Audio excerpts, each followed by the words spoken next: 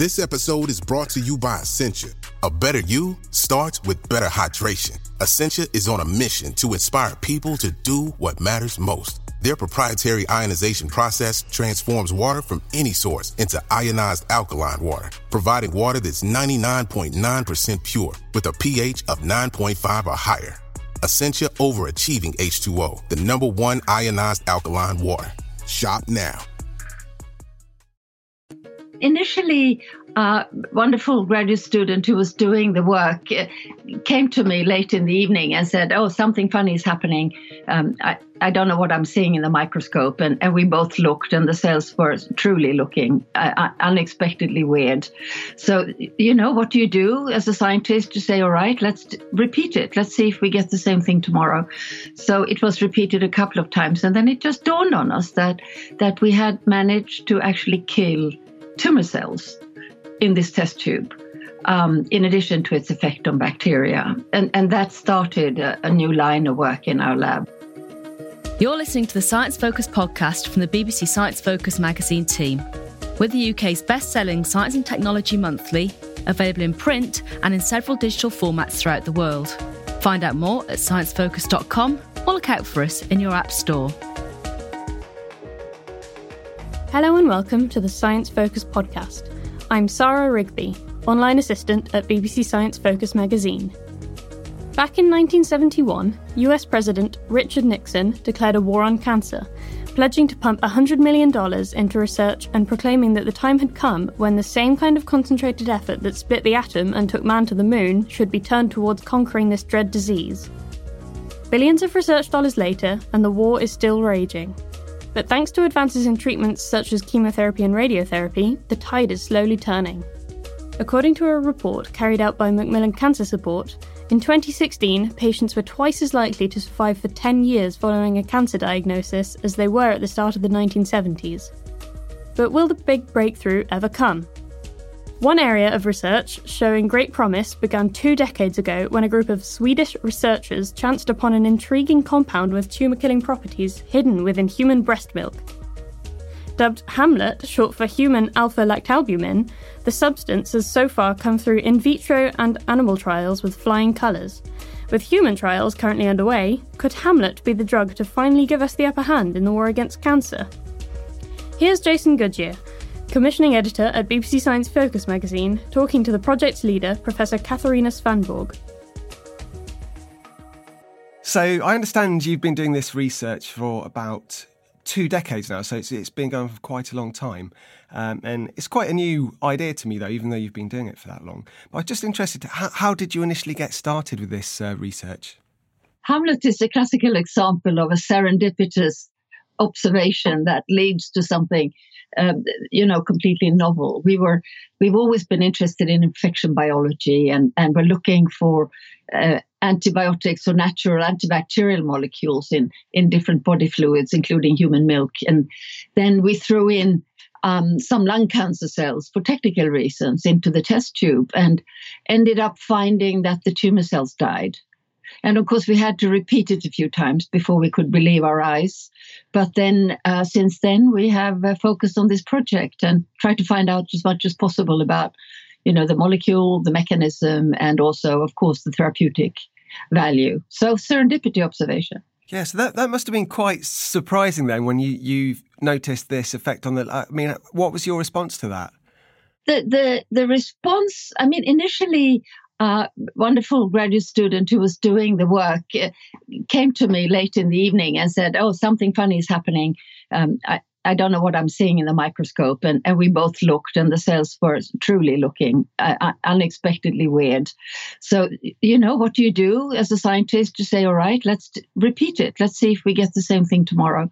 So it was repeated a couple of times. And then it just dawned on us that we had managed to actually kill tumor cells in this test tube, in addition to its effect on bacteria. And that started a new line of work in our lab. We were lucky enough to, I was on a committee in Stockholm a couple of days later, and a colleague who was a leading person in the area of cell death was there, and we discussed it. So he helped us a lot to set up, the sort of the first line techniques to look at cell death, and then we were off.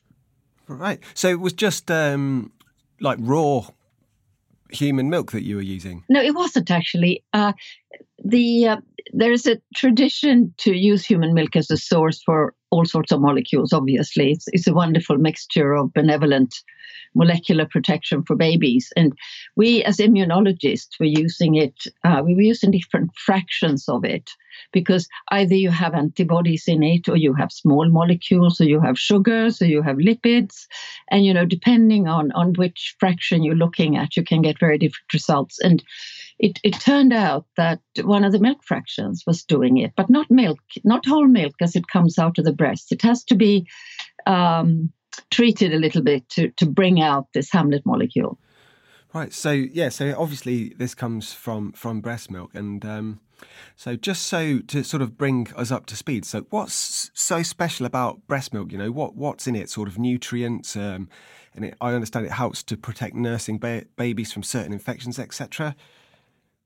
All of that. And I mean, in addition to, of course, we would support anyone working on this in the world to promote breastfeeding. But our purpose and our mission was to actually identify molecules that can then be purified and used for the benefit of different groups of people, not just the baby, but the people who have different types of diseases that need to be treated. So novel antibiotics, novel anti-cancer agents, as it turns out. And our work from that point on with regards to the molecule was, of course, to purify it. And that was an adventure in its own right, because we kept purifying these different components in milk and losing the activity for 6 months until somebody realized, but maybe it's stuck on our column, lab columns that you use to purify things on. And lo and behold, when we looked at what was on the column, all of the activity was there, and we had a purified protein. So the active component is the most abundant protein in human milk. It's called alpha-lactalbumin. And the secret of forming Hamlet is that this protein changes its structure and binds to a lipid. So it's a protein-lipid complex that kills the tumor cells. And that's the name Hamlet, human alpha-lactalbumin made lethal to tumor cells. That's where it's coming from. So a lipid is a fat, right? A fat and a protein together. Okay. So what's I don't know if you've looked into this at all, but what do you think this compound's purpose is in the breast milk? Why is it there in the first place? That's a wonderful question. I mean, it's being ingested by babies 5 times a day or more, and we've been trying to focus on, especially on the local effects in the large intestine. There are things that need to be removed. There are virus-infected cells there are cells that are, instead of developing to become more mature, more grown up, would be de-differentiated and start looking like cancer cells. So you could think of this milk, these molecules, as scavengers almost, that remove cells that go the wrong way, essentially. There is old data on breastfeeding being protective for childhood lymphomas and also for certain kinds of intestinal cancers. But we have topped that up by doing studies in animals prone to colon cancer. And we can take our molecule, our Hamlet molecule, and feed it to these genetically susceptible mice and prevent them from developing colon cancer in at least 60% of the cases. So it's a very, very strong effect. And I imagine that the baby, of course, doesn't have colon cancer, but that there may be pre-stages that the milk might protect from developing further. So we just touched on one there, but you've ran a number of different trials, like I believe in vitro trials and animal trials, and you've had success with those. Could you tell me a bit about those, please? Yes, and in the in vitro trials, the early ones were really exhilarating because we borrowed from all our nice colleagues around the departments here, we borrowed different cancer cell lines. Most of them are what we call carcinoma, so they are from tissues that develop into cancers. But we also looked at leukemia and so on. And to our great surprise, these different types of cancer cells, most of them died with a similar pattern. We call it apoptosis. It's a nice form of cell death. That's not the whole story of the mechanism, but essentially many different tumor cells died. So we were thinking that we had the fortune of developing a molecule that is pressing some conserve button in tumor cells. And so the test tube experiments are very promising. Then, of course, one cannot set up 40 different cancer models but we have looked at quite a few. So one is brain tumors, where the model is that you take the human tumor at surgery and you put it into an animal for it to develop. And then you treat the animal by local injection of a drug into the brain. This is a model that has been developed much recently, and it's very promising. And so we saw quite potent protective effects in the animals that had received Hamlet compared to a placebo control, which was quite exciting. The second one that we did was colon cancer, as I already told you about. That is both therapeutic and prophylactic. And the third one is bladder cancer, where in the urinary bladder, mice can develop quite rapidly large tumors. And if we inject our Hamlet or our now second generation synthetic drug into these mice, we can see a very potent dose-dependent therapeutic effect that we are very, very happy about, very excited about. Without getting too complicated, could you explain the mechanism, how this actually works, please? Hamlet is a bit like a bulldozer. It has multiple effects on tumor cells. And it starts at the membrane. Cancer cells have a more primitive membrane than normal differentiated cells. And it appears that the molecule is benefiting from this. It's inserting into the membrane and starting ion fluxes across the membrane, essentially. Then it travels through the cytoplasm and into the nuclei. And in the nucleus, it binds to, the very substance that the DNA and the proteins in the nucleus make. It's called chromatin, histones, molecules like that. So it's a bit like pouring cement on these cells. They just can't make new molecules and survive any longer. Right. So will this work against any type of tumour? I mean, nothing is, as a scientist, I'm used to being very critical. And when you tell the story of Hamlet, there is always a risk that it sounds a bit too good to be true. So I would never say that it works against all sorts or that it's totally specific for cancer cells and not healthy cells. It just has that ability to interact with a lot of different cancer cells. Whether or not that would translate into therapeutic uses in the future, we will have to see. We take indication by indication and see how we can develop it for the best. Sure. So how is the drug administered? So far, it's administered locally. So locally into the brain, locally into the gut, locally into the bladder. We also have done in a human study, we did skin papillomas, where we just put it locally on the lesion in the skin. This was published in the New England Journal of Medicine, actually. So we're quite proud of that. And so it's a substance for local application so far. Okay. And how about side effects? Have you noticed any negative side effects? No, this is the thing. Now, again, nothing is black and white, but it's actually both in the human studies and in the animal studies, we have seen that the substance is taken up by the tumor, and we have not seen adverse effects in the adjacent tissue. Healthy tissue adjacent to the tumor. We've also done formal toxicity studies done by, commercial companies who specialize in these type of work, and they also haven't seen any any adverse effects. So So far, it looks as if it's a very nice molecule or group of molecules.